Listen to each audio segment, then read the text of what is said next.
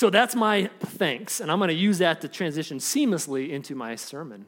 So I am not a contractor. I work at CSU. I work in the vet school as one of the deans there, but I love building stuff. And so this has been like, I'm always a busybody. I'm always doing something, so this has been like this fun project for me just to have. And so the problem is I work a real job, and so I often don't think about what we're doing here until around Thursday or Friday, when I'm like, oh, we should do something. My schedule is free. And so I'll send a text to many of you, a lot of group meets that are floating around. Sorry if I've missed you. Oftentimes people are like, hey, dude, like I would love to come, but I have to have more than a day's notice to do it. And I get that. So oftentimes what you get is you get me by myself in the parking lot at 6 a.m. at Home Depot, just right over here. And I love it. I love it. I've always been a tinkerer. One of my favorite games lately has been to make my family super embarrassed by all the things that I can shove in my car. And it's amazing what you can fit into a Ford Taurus. I mean, some people say I need a truck, but I don't think I need a truck. It's really, it's good. And then as I was looking through photos of us working on this, I was slightly embarrassed at how many times I came across pictures like this that I sent to my wife. And she's like, why are you texting me at 6 a.m., you with lumber? Like, good job. I'm so glad you got some more lumber. But I love it. I really do. And I like to come in here and chip away. But I started doing building in high school, actually, is where I kind of cut my something. Teeth, thank you. That was good. Thank you. So I grew up in this little town in southern Colorado, about 4 hours from here. If you get on I-25 and blast down towards like Springs and you like turn and noodle through the mountains a little bit, you end up in this little town called Westcliff, which if you get there, man, my clicker is struggling. It looks like this. Yeah, I like that. It is the kind of place where people are like, oh yeah, I've been to Westcliff. I'm like, no, you haven't. Like, no one just happens to have gone to Westcliff, unless you climb 14ers. We have a couple there. This is our famous one. This is Crestone Needle and Crestone Peak. So if you're bagging 14ers, you may have been there. But most people, Westcliff is not a place that you pass through. It is a place you have to go to on purpose. It's not on the way to anywhere. But I grew up there, tiny little school. I graduated with 25 kids in my class. I went K through 12 in the same place. I'm a product of the mountain country, and I got my first job in construction working at this place called the Pines Ranch. This is a dude ranch. If you don't know what a dude ranch is people from the city come and ride horses. And they ride them to the mountain lakes and they fish and they ride horses and they chase cattle around. And then in the evenings we have bonfires and square dances and all these kind of like country things. But my first job, I was sophomore in high school. I was at 15 or 16. I remember I couldn't quite drive yet, and my parents would take me up there, was to work with this guy. So this is a photo I found online. His name is Dean Rusk. He was like the owner, operator, grand poobah of the Pines Ranch. Just a cowboy in like the truest sense, like and a Vietnam vet. And so he was just this guy that I was just like, you are something else. And this is what I was like. So I was just a kid.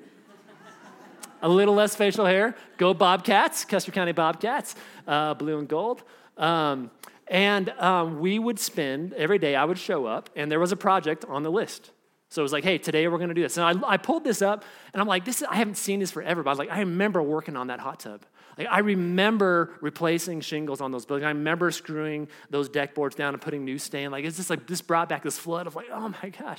And it was just that kind of a surreal thing where you're a teenage kid and you're working for this guy who was just like, can do anything and everything and was letting me do those. I remember the first week there, we needed to cut some trees. And he's like, hey, tell you what, I'm going to get in the front end loader. I'm going to lift it up. You're going to get in there with a chainsaw and cut all these trees.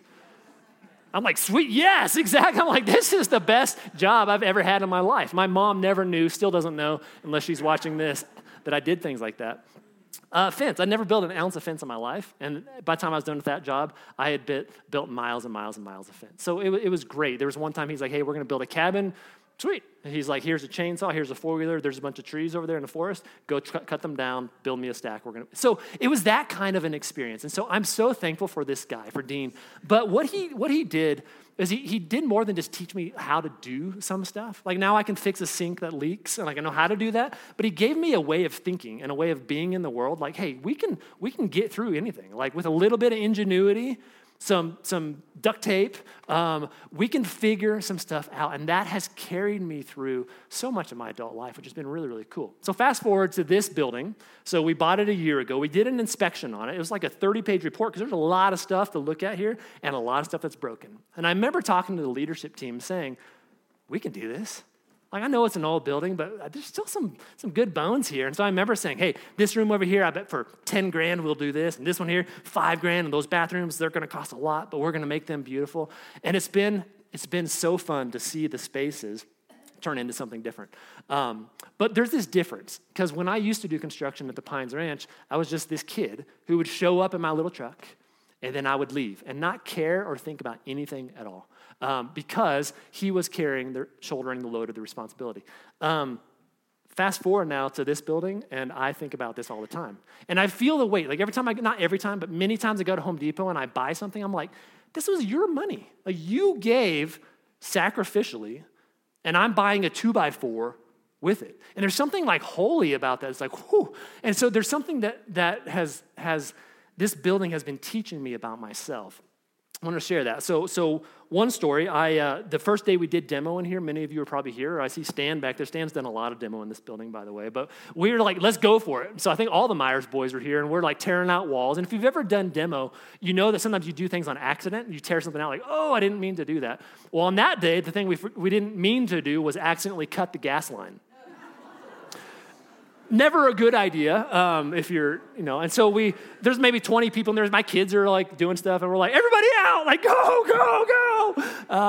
And we turn off the main gas out here on the sidewalk, turn it off, call a plumber, like, I can fix it, but not today. And so we opened up the windows, we had the fans going. We keep working once it's cleared out, and then we go home. And I don't think anything of it until I'm laying in my bed, 4 a.m. in the morning. You've had these times before? Right? Where you wake up, you're in a dead sleep, and all of a sudden, your Apple Watch is like, the heart monitor's like, wait. It's got like do I need to call 911 for you kind of stuff? You're panicking because I'm convinced, here's what happened. I'm convinced we probably didn't shut the gas all the way off. And we sealed everything back up. And so this building is just filling with gas. And I've watched way too many action movies, I think, where they fill the kitchen with gas and then they turn on one little burner. And I'm convinced that that's what happened. This place is filling up. There's probably some gas or spark somewhere in this building. Somewhere it's huge. And I'm gonna wake up. I'm gonna drive to the thing, and I'm gonna see this.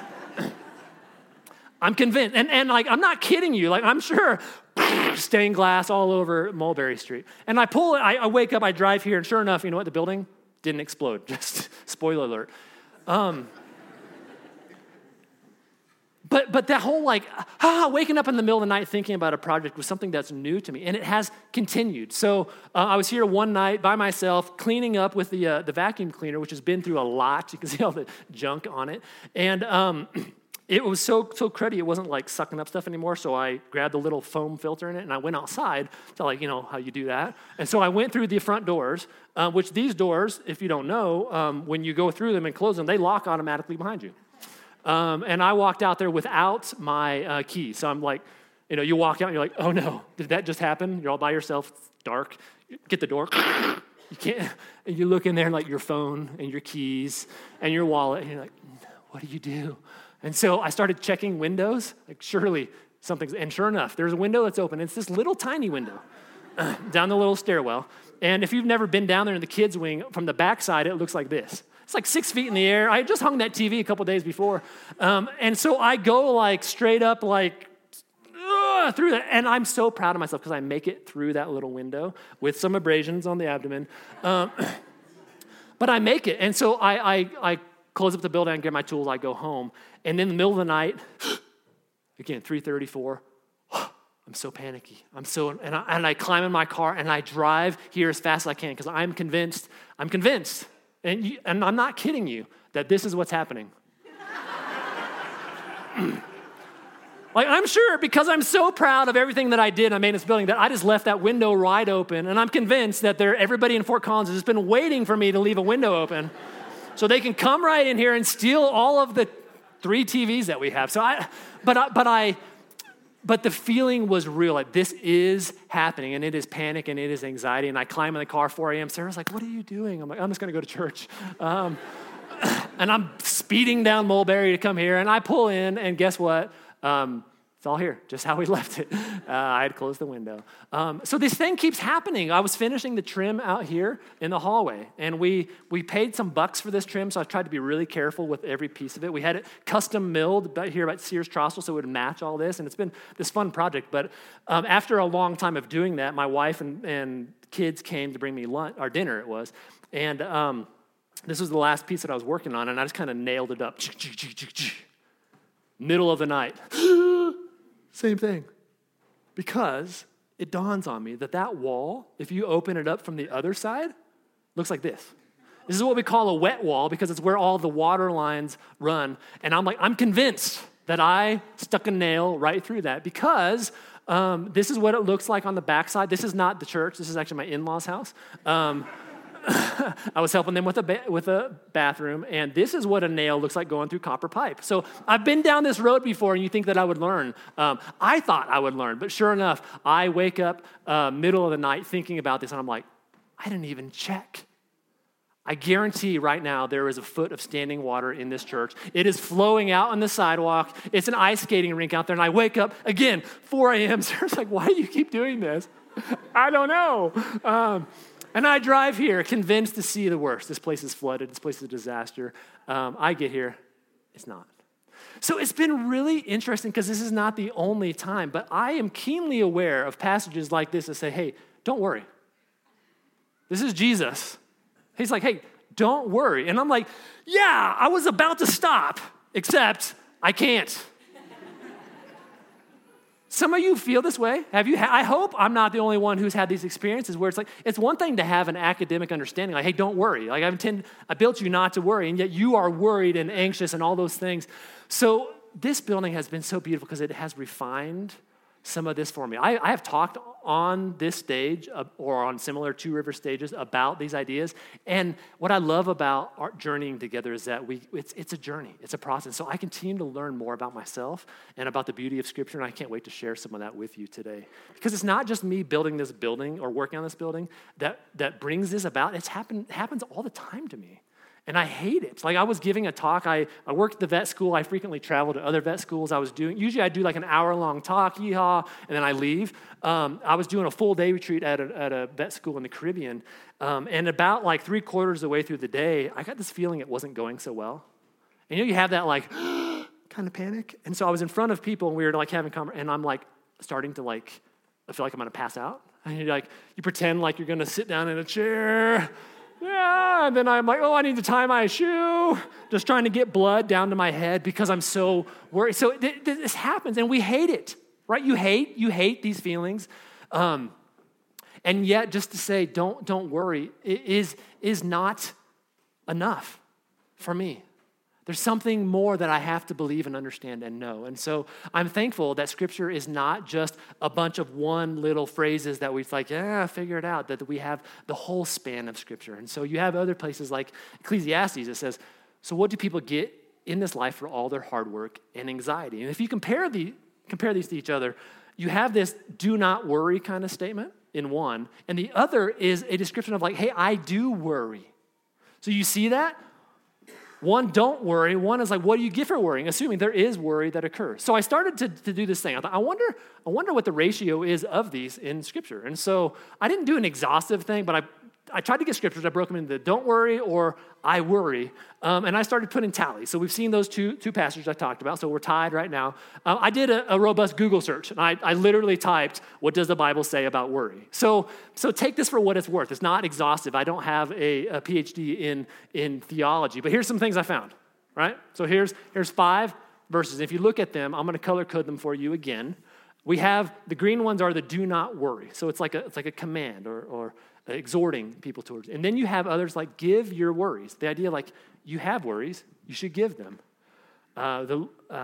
Why should I tremble? So we're just going to keep score. So here's where we are so far. I did another search. Boom, there's another 5. When I look at them, you get this kind of a breakdown. So I worry. All the ones in red. I worry. I'm afraid. I'm fearful. Do not worry. So go to our tally board. Here we go. Let's do a few more. These are all passages, all Old Testament, New Testament, spanning all of Scripture. It breaks down like this. Don't worry. I worry. Don't worry. I worry. We're going to do one more round. 4 more. I tagged them like this. I worry. I worry. Don't worry, but I worry. So when I look at it, this is what I came up with. Again, not an exhaustive strategy, but you see that there's not a balance, but both are present and in the narrative of the scriptures that we have. So if you stand back and look at it, what you might say is that you get these things, don't worry about life, and yet I'm worried. You see, tell you don't be anxious, and yet I'm anxious. Don't be afraid, yet I'm afraid. And so to me, this brings such great solace because it says, okay, this has been the story of mankind. The Bible is this big story. What can we learn from this? So I'm excited to share the next iteration in my story, and I hope to invite you into some things I've discovered because I was listening to someone teach the other day, and they said, when you give a talk, what you tell people is, this talk is going to change your life. And I was like, I don't feel comfortable saying that usually ever. But what I can tell you is the things that I've been learning lately have changed my life. They have. And so I hope, at least for some of you, there might be some shift, maybe not a life change, but something that helps free you if you wrestle with anxiety, worry, fear. So we're going to be in Matthew 6. This is the Sermon on the Mount. We will be looking from 19 all the way down to 25. And the part about don't worry is down here in 25. And so there's a lot of words on there. And so I'm going to do some things where I'm going to take the key ideas from this and I'm going to try to summarize so you can see them one in the back. And so we can kind of wrap our mind around these big ideas. But as I've been doing this, I will search I need to copy and paste these into my PowerPoint. And so I'll type in this verse. And what I've been struck by is a number of these kinds of things that show up.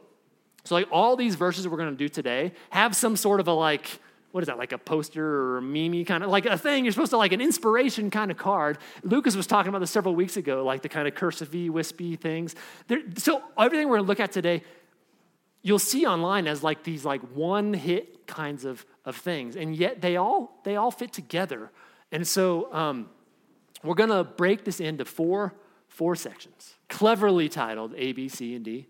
And look at how they fit together. Because individually, I think there's not a ton of power for me in these. But collectively, there is this huge that I have had with them, and I hope you do the same. So again, by themselves, that's what you find with A, don't store up treasures. And then B is the eyes. And then C is no man can serve 2 masters. And then D is don't worry. And it's, how do they fit? So we're going to do this together. It's going to be something. All right, so let's look at D. So 1, how do I know they fit together? And the way I know is because when you look here, so when it says that is why, in your translation, it might say a different word, therefore. And you've heard Jason teach a lot. When you see therefore, you say, what's the therefore? Therefore. And just from a literature point of view, we know that when we write that, this is a transition. So we're trying to connect ideas from one paragraph to another paragraph. And so if Jesus is teaching, saying, hey, don't worry, what would you expect to be in front of that?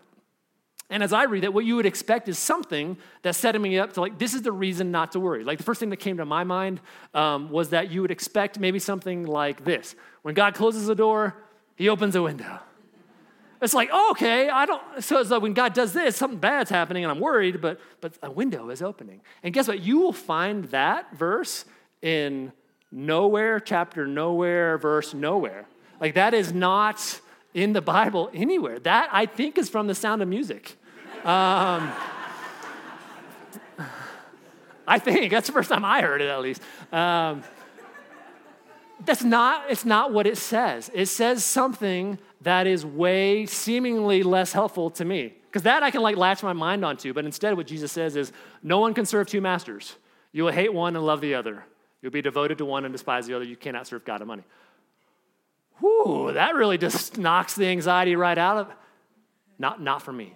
And yet, these are Jesus' words. There's something there. So I want us to look at that. So as I'm doing this, trying to figure out what's going on there, I'm well, surely there was something before that that's helpful. So surely B set us up for section C. And you know what's weird is it doesn't seem like it at all. In fact, it doesn't talk about treasure or money in C at all. Instead, we don't see that until we hop all the way up to A. So I'm going to scoot up to A where it says this: don't store up treasures here on earth, where moths eat them and rust destroys them, and where thieves break in and steal. So I'm just going to summarize it like this: where your treasure is, there the desires of your heart will be. So we have that; those things seem related somehow. And then when we look at B, it seems to me to be totally unrelated. It looks like this: your eye is like a lamp that provides light for your body. When your eye is healthy, your whole body is filled with light. When your eye is unhealthy, your whole body is filled with darkness. And if that light you think you actually have is darkness, how deep the darkness is. Which I'm going to summarize like this: your eye is like a lamp that provides light for it.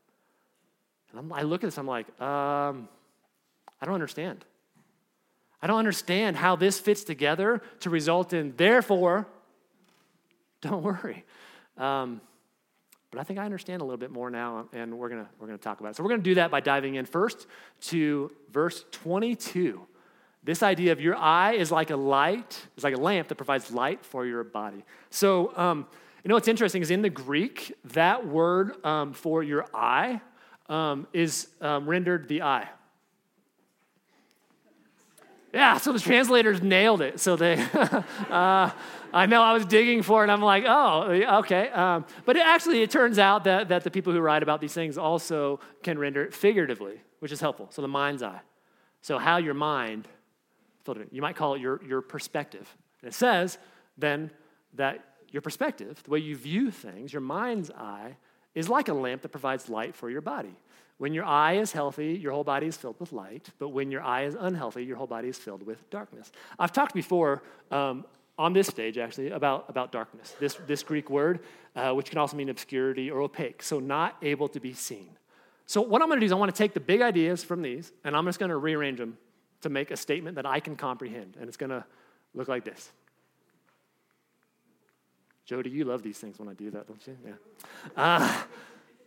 So I'm going to summarize that section by saying this: when the mind's eye is unhealthy, you are not able to see clearly. This is starting to, for me, unlock or connect this section B with part D. Let me talk about why. Let me talk about what I have learned. So I work, like I said, at the vet school, and we give students lots of tests. Caitlin, product, Dr. Brunk, graduate of our program. Is Bromley in here? Dr. Bromley? No, anyway, a lot of tests. Yeah, Sam, yeah, look at that, 2 CSU veterinarians. If you need a veterinarian, these two work at the same place, I think, so go see them. Anyway, shameless shout out. We give lots and lots and lots of tests, and we started recently tagging each of our questions by 3 categories. So recall is a question that makes you remember something, like I know the name of that thing, I remember that drug. Synthesis is when you have to take ideas that you remember and put them together. So you interpret like blood work, and you say, when this goes up, I know that means something about the condition. When this goes down, so you synthesize it. And then judgment is when you do that synthesis, then you have to decide something. So you say, okay, I think this is what's happening. What do I do next? How do I treat? Do I go to surgery? Do I do medicine? So judgment just means making a decision. And what's interesting is that our students struggle big time with the judgment. And maybe it's not interesting because that's really sophisticated. But we, overall, as humans, really have a hard time with this idea of putting things together. And so I will send these reports to students. And this student gets back to me, and she emails me. She's like, Dr. West, this report is scaring me because you're right. My mom's been telling me for years I have such bad judgment. And I'm like, that's not what this is about. But you should trust your mom because you probably do have some bad judgment. If mama says it, it's probably true. But the reality is we as humans have terrible judgment in a lot of ways. So let me help you understand some of the ways that your judgment may be not so good. So in this room, if we were to choose some feature, let's talk about height, for example. Mathematically, half of you will be below average. And it's hard to hear that sometimes, but hey, I'm below average in something. And half of you mathematically will be above average. That is the way it works, as long as we don't allow for ties. What's funny, though, is that people have surveyed us humans about your view of like, on this other trait, where are you as it relates to average? So here's one. So what % of Americans do you think they have above average intelligence? Mathematically, it's got to be 50, right? And yet, with 65%. So this is like, okay, I can see that. But this is more fun. 85% of people report their ability to get along with others is above average. We're like, yeah, there's a bunch of angry people who don't do well, but I'm way above average. And this is my favorite. This is the last one. 93% of Americans think their driving abilities are above average. So just like statistically with some margins of error, that's basically everybody. Everybody is like, hey, tell you what, I guarantee I'm way better than average. And if I line up like 100 people, like all of them minus 7 really honest people are like, I'm way better than average. Which is, you get this because you've done this. Like you're driving down the road and the person who goes like bombing by you, you're like, you're a terrible driver. And the person who's super slow, you're like, you're a terrible driver. So we're just bad judges of things. When I was working with students, we tried to help them understand this idea of like how you're just like a bad judge of things. And so we do this activity where I present students with these images. These are like animal tracks. And I say, what I want you to do is write a story for me about what's going on with these tracks. And what I would do is then show them a progression of tracks. So this is step 1, step 2, step 3. And I say, I want you to write me a story. The only rules are you need to start it with once upon a time. So students would have to write, once upon a time, blah is happening. But unbeknownst to them, half of them I had read an article on predator-prey relationships. So they had read about how, the animal kingdom is just fierce. And half of them read an article. They didn't know what the other half read. They all thought they read the same thing. Half of them read an article on mating rituals of animals. And can you imagine the stories I get? So again, they all start with once upon a time. And you can imagine those who read the mating things are like, once upon a time, Fluffy and Floofy are walking through the woods. And those who read the Predator Prey, it's like, once upon a time, Viper and Vixen are going. So we like to think that, hey, when we all look at the same thing objectively, it's going to all tell us the same thing. We're all really good judges of what's happening. And yet, based on all kinds of things, we come up with all kinds of wild, harebrained ways of seeing and viewing and being in the space. I think those ideas are part of what's happening here. When the mind is unhealthy, when we are seeing things, we're seeing our life, we're seeing the world around us, we're seeing other people's lives through goofy lenses, we're not able to see it clearly. And it distorts things. So in this passage in Matthew, it just kind of gives this little, like just a couple sentences, and then if it's dark, then it's like super dark, but it doesn't give like some, like what does this look like? Let's flesh it out. So I'm a university guy. I've been in university for a long time. I love other fields of study. Even as an educational researcher, we look at the way things are, and then we write about it. So we're like, oh, this is great teaching, and we give words to it and phrases to it. Well, that's how academics work. So I've turned in this to the field of psychology to give me some words. I think words are really helpful. Again, they're not scripture, but they are based on people working with all of us messy people and giving words to things. To me, they've been really helpful. So I want to share them with you to give some language. One of those words that psychologists started talking about in the 1980s, it's called cognitive distortion. And the reality is that people have been thinking about this forever. Like the 1780s and the 1580s and the 1380s, I am sure, because people have been people forever.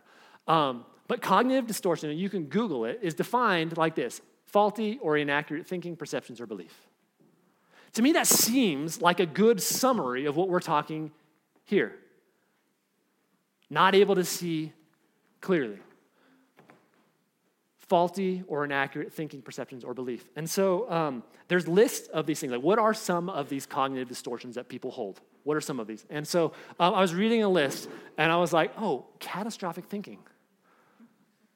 I wonder if I ever struggle with catastrophic thinking. Let's see. And you realize, oh my gosh, like I do this. Like, is there a possibility that there was a gas leak in here?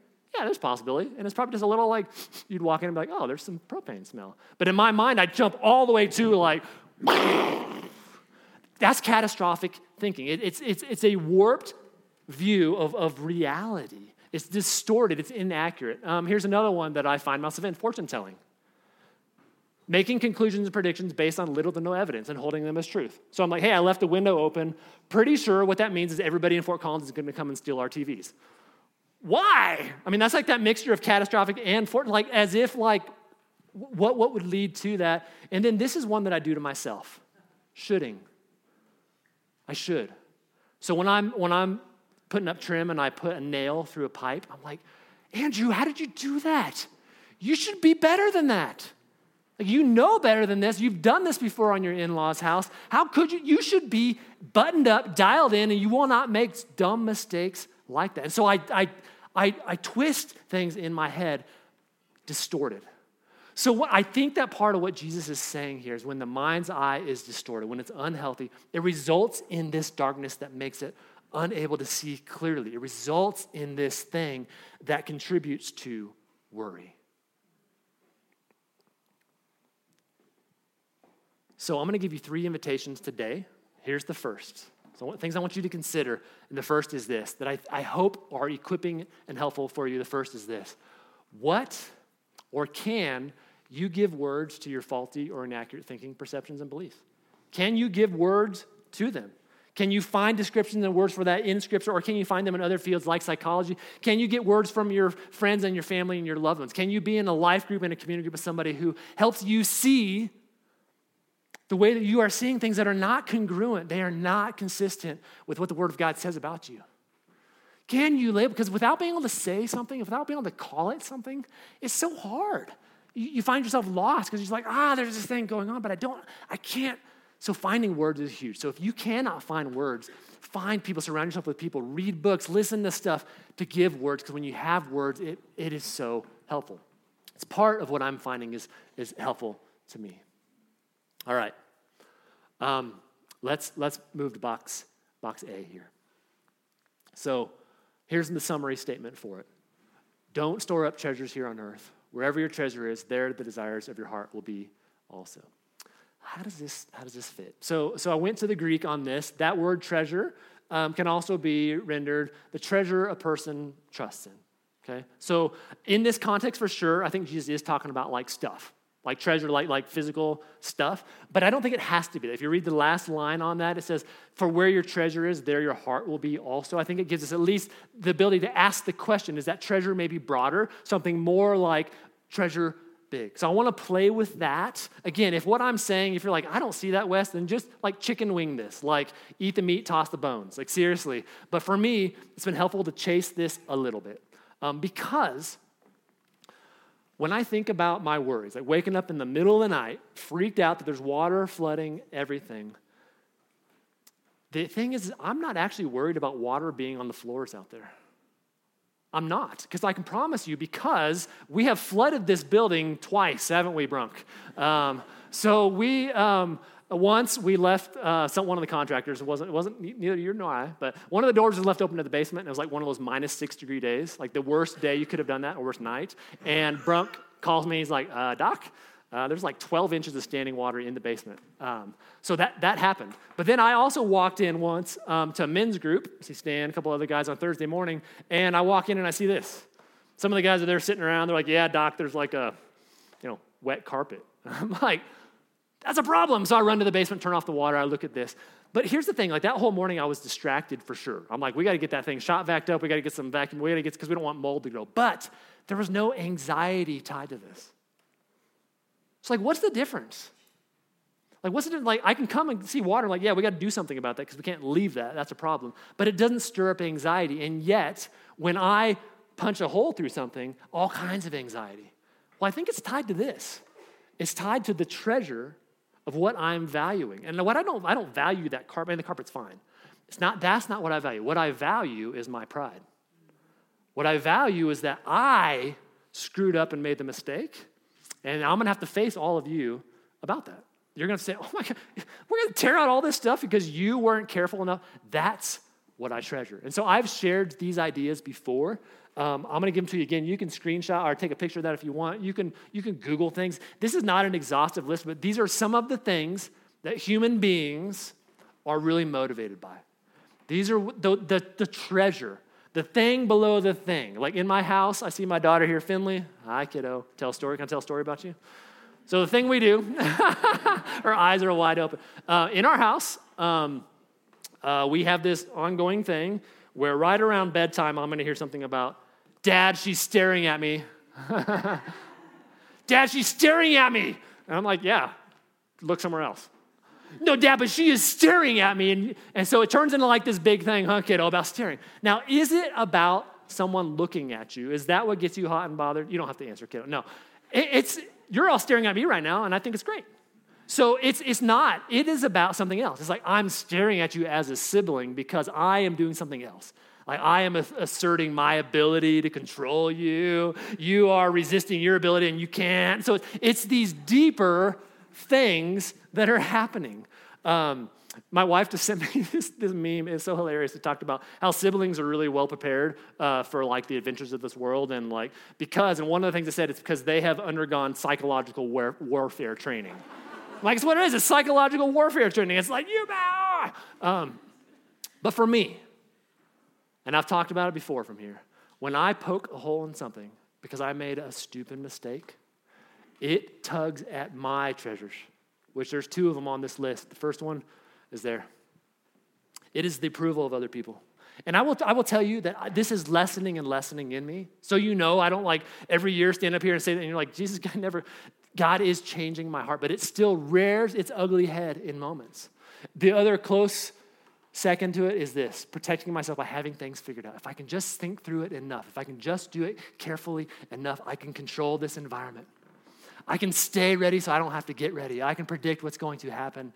That is what I fight for. And so what I'm learning is that when the anxiety comes because I've done something like this, it's not about the thing. It's not about the water. It is because of what I am treasuring and valuing. And that thing is getting loud and big. So I have this treasure that is loud and big, and I have this lens that is catastrophizing and doing things. And both of these things result in this worry. And yet, Jesus says, don't worry. And it says, therefore. So let's look at box C, because for me, that's where that therefore is there. I should probably remember what I'm going to say, though. First, though, before we do that, second invitation is this. Can you identify what it is you really treasure? Much like the first one, if you have some language around it, it is super helpful. And again, you may not see it as clearly in your own, but having people surrounded by you, people who can speak truth to you, people who can call things as they see it, really, really helpful. So can you put words around it? And it is hard work. I was talking to someone after first service, and he's like, how do I do this? I'm like, I don't know. I read and I listen and I talk and I explore. But when you can identify what it is, you can recognize it sometimes when it's happening, which leads to this box C. So box C, as you might remember, says this: no one can serve 2 masters. You cannot serve both God and money. How does that fit, Andrew? This is the thing that's going to change your life, or that's changed my life, was seeing this 2 masters business differently. Because here's how it was before. This was in the context of money. And it's like, you can't serve 2 masters. You can have God or money. And it felt that way. Like, rah! Like, it's this or this. And don't you dare, because if you try this one, it's just going to ruin your life. You get this or this. And it felt like this thing. And yet, this has changed for me. And I want to share how it has changed. And I hope it encourages you. So this idea that I'm about to say is not my own. I heard a neuroscientist talking about this, but I think she's on to something. Her name is Tracy something. Sorry, Tracy. I can't remember your last name. Tracy wrote about some of these ideas. And so here's one of the things a psychologist would say is that emotions are fundamentally functional. So your emotions, whatever that emotion is, it serves a purpose. So let's talk about the emotion of fear, for example. So do that through a story. So Sarah and I met at this camp in Westcliff called Horn Creek. Anybody ever been to Horn Creek by chance? No way. Oh, yeah. Yes, Horn Creek. Beautiful camp in the mountains. I was teaching high school. Sarah was working at camp. And as we were dating, we would go and we'd hang out at camp and just do the things that camp people do. I loved it because it's where I had grown up, but I hadn't been there for a while. Anyway, I loved it. Horn Creek is set up. There's basically 3 kind of sections of it, three mini camps within the camp. And there's trails and roads that connect all of them. And so after one night doing evening worship stuff, we walked from the Mountain Meadows camp to the middle camp where she lived. And it was dark, so it looked more like this. And we're walking hand in hand, as happy as can be. And she stops and she's like, Andrew, I see eyes. It's a mountain lion. And I'm like, no, you don't. And no, there isn't. It's deer if it's anything. She's like, no, there's a mountain lion. He's right there.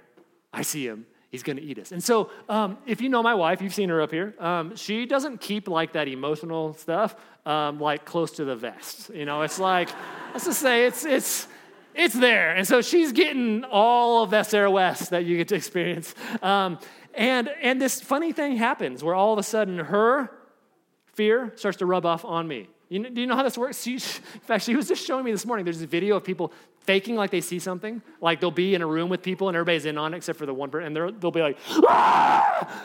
Like they see something. And the person who doesn't see the invisible thing will also like, ah! So we do this thing. And so this is what's happening to me. So my wife is fearful. It rubs off on me. And before I know it, we're both running. And I'm like 10, 20 feet down the road ahead of her. And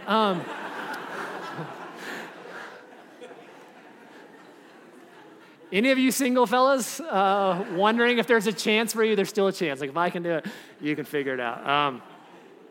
But when you say like, hey, emotions are fundamentally functional. They do a thing. Fear is a good thing. Fear is that thing that you say, hey, my life could end, and I can do something about it. So that fight or flight kicks in, you flight, you outrun everybody, hey, sorry, survival of the fittest, and I win. But fear doesn't, but carrying that fear for very long is not good. Like chronically carrying that fear will like physiologically destroy parts of your insides. We know that they serve a role, and then they need to not do that role. So let's look at anxiety then. So if you buy into this line of thinking, you may not, but if you think that emotions are fundamentally functional, what is the role of worry or anxiety? What does it do? Because we know Scripture says we don't be this, and yet what does it do?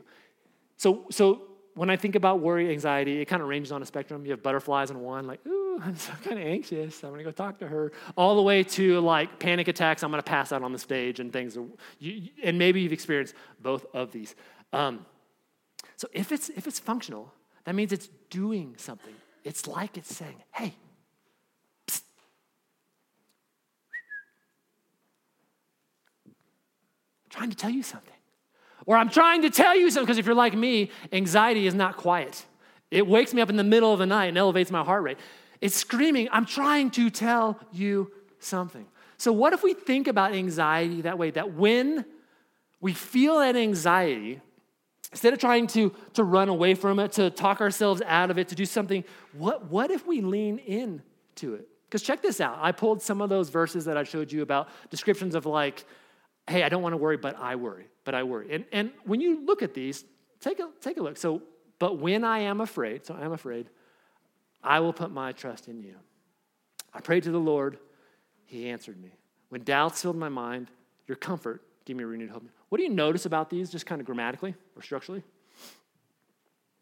See that little comma right there? What does a comma mean as a part of speech? When you use a comma, what are you supposed to do as a reader? Pause.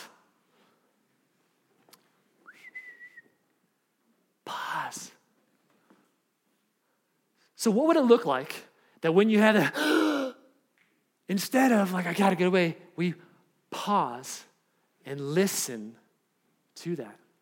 Might it reveal something about the inner workings of where we are, things that are out of whack? Because I know for me, when I've started, this is what has been changing my life.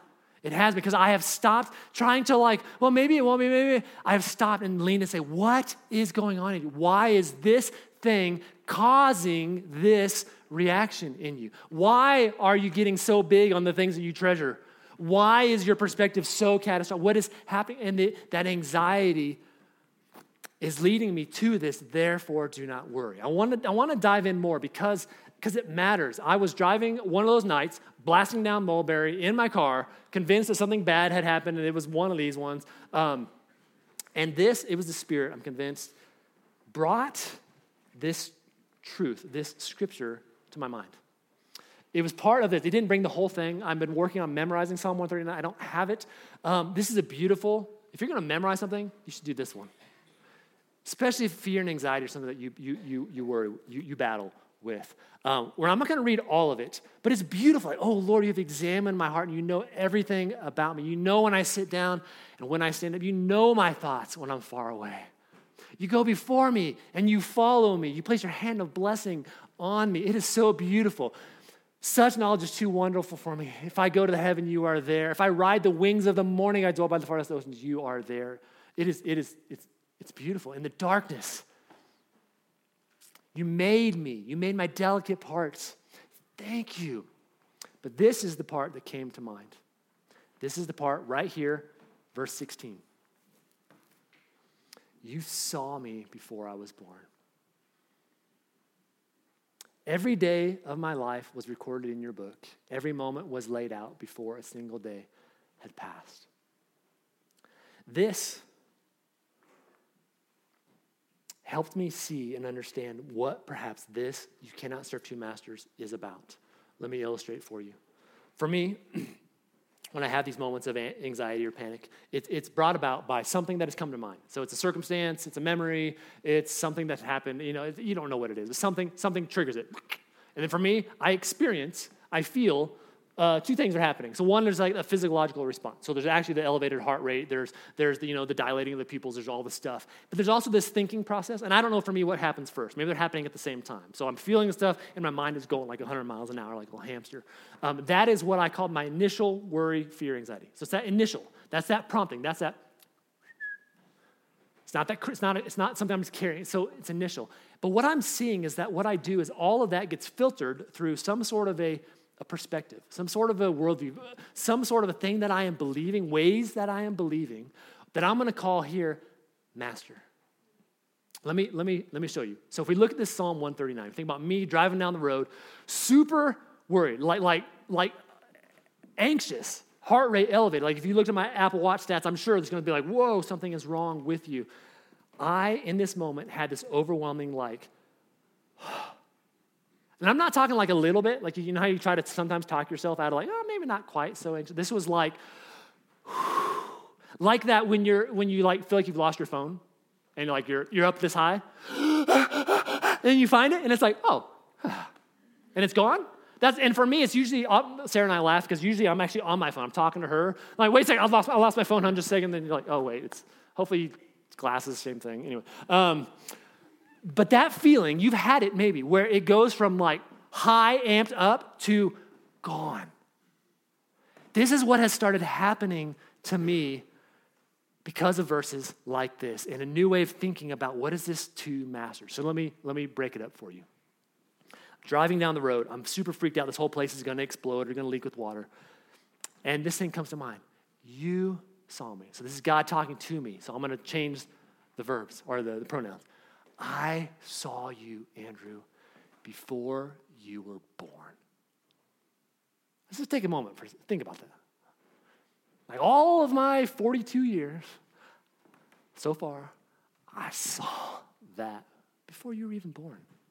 Every day of your life, this day that you're driving down the road faster than you should, that day I saw this before you were born. Every moment, this moment has been laid out before a single day had passed. Hey, Andrew, do you think it's going to be okay?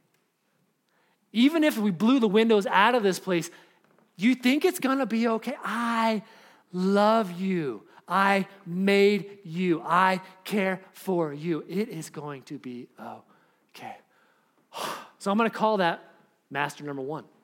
It's a way of seeing things, and it cannot, much like, we'll talk about it. You can't hold both of these perspectives. So this is the opposite. This is my wording of what would be opposite look like. So I am unknown, unseen, and uncared for. So imagine you're driving down the road, you think the worst is going to happen, you're like, I'm unknown, I'm unseen, I'm uncared for. Every day of my life is random, totally meaningless. Every moment's a giant mystery, and actions could bring about potentially catastrophic consequences. If that's what you bring into, that just gets the old anxiety, I'm stepping into the worst. What I found is that difference between orienting to the reality of who God says I am and who he says this world is, what this world is, means you either go one or the other. You cannot do both. You cannot be both. One results for me in this deep residing, the other, worry, anxiety, fear. Let me try to illustrate with some other things. Our mind is really amazing in that it cannot do multiple things at once. I don't know if that's amazing or not, but for example, can you have a conversation with a human being and text with a different human being at the same time? You can try. You will fail. If you're like me, you're doing it, you're like, You're neither places. So what cognitive science tells us is we can alternate. And we get really fast at alternating between things, but we cannot do two things simultaneously. You cannot do two things at the same time. This has been me over the last several years. The girl on the right is in like an online meeting or class. Never seen a student that happy in an online meeting or class, including me. And then, because usually what I'm trying to do is crank out emails on this one. And then you're in that moment where someone like, so Andrew, what are your thoughts? And you're like, can you tell me what you're talking about? Because I was doing something. You cannot do two things at once. I think that's what's going on here. You cannot be both worried about a world that is random and uncontrolled and there is no God and there is no purpose. You cannot that and live in a world where God is sovereign over everything and you are cared for and you are loved and you are valued. And he has seen it from the beginning to the end and he's there. You can't hold both at the same time. You cannot serve. So it's not like you better not do this. You can't. And what's exciting is that when you step into the master of the world, that peace comes. So let's do another one. I can never escape from your spirit. I can never get away from your presence. If I go to the heavens, you are there. If I go to the grave, you are there. If I ride the wings of the morning, I dwell by the farthest oceans. Even there, your hand will guide me. Your strength will support me. Think about the opposite of that. Think about master number 2. I'm utterly alone. Everything rests solely on my shoulders. No matter what I do or where I look, there's no help. You see that difference? And when we remind ourselves, if we can lean in when we're big and our anxiety is right there, and we can remind ourselves, much like what the psalmist encourages us right here, search me, O God, know my heart. Test me and know my anxious thoughts. I think that's part of what we're seeing right here, that in that moment, we stop and we pause and we say, what are you trying to tell me? How do I listen? So here is my final invitation. Can you engage your worry? Can you engage your fear? Can you engage your anxiety with curiosity? Can you pause? Say, what can I learn? What are you telling me about how I am seeing things out of whack? What can you reveal to me about where my treasure is out of balance? What can you reveal about where my mind is distorted and I'm living in this darkness? Because I cannot serve two masters. I can't do both. And if I align with the God of this universe, peace and not worrying is what shows up. All right, let's pray. God, I am so thankful.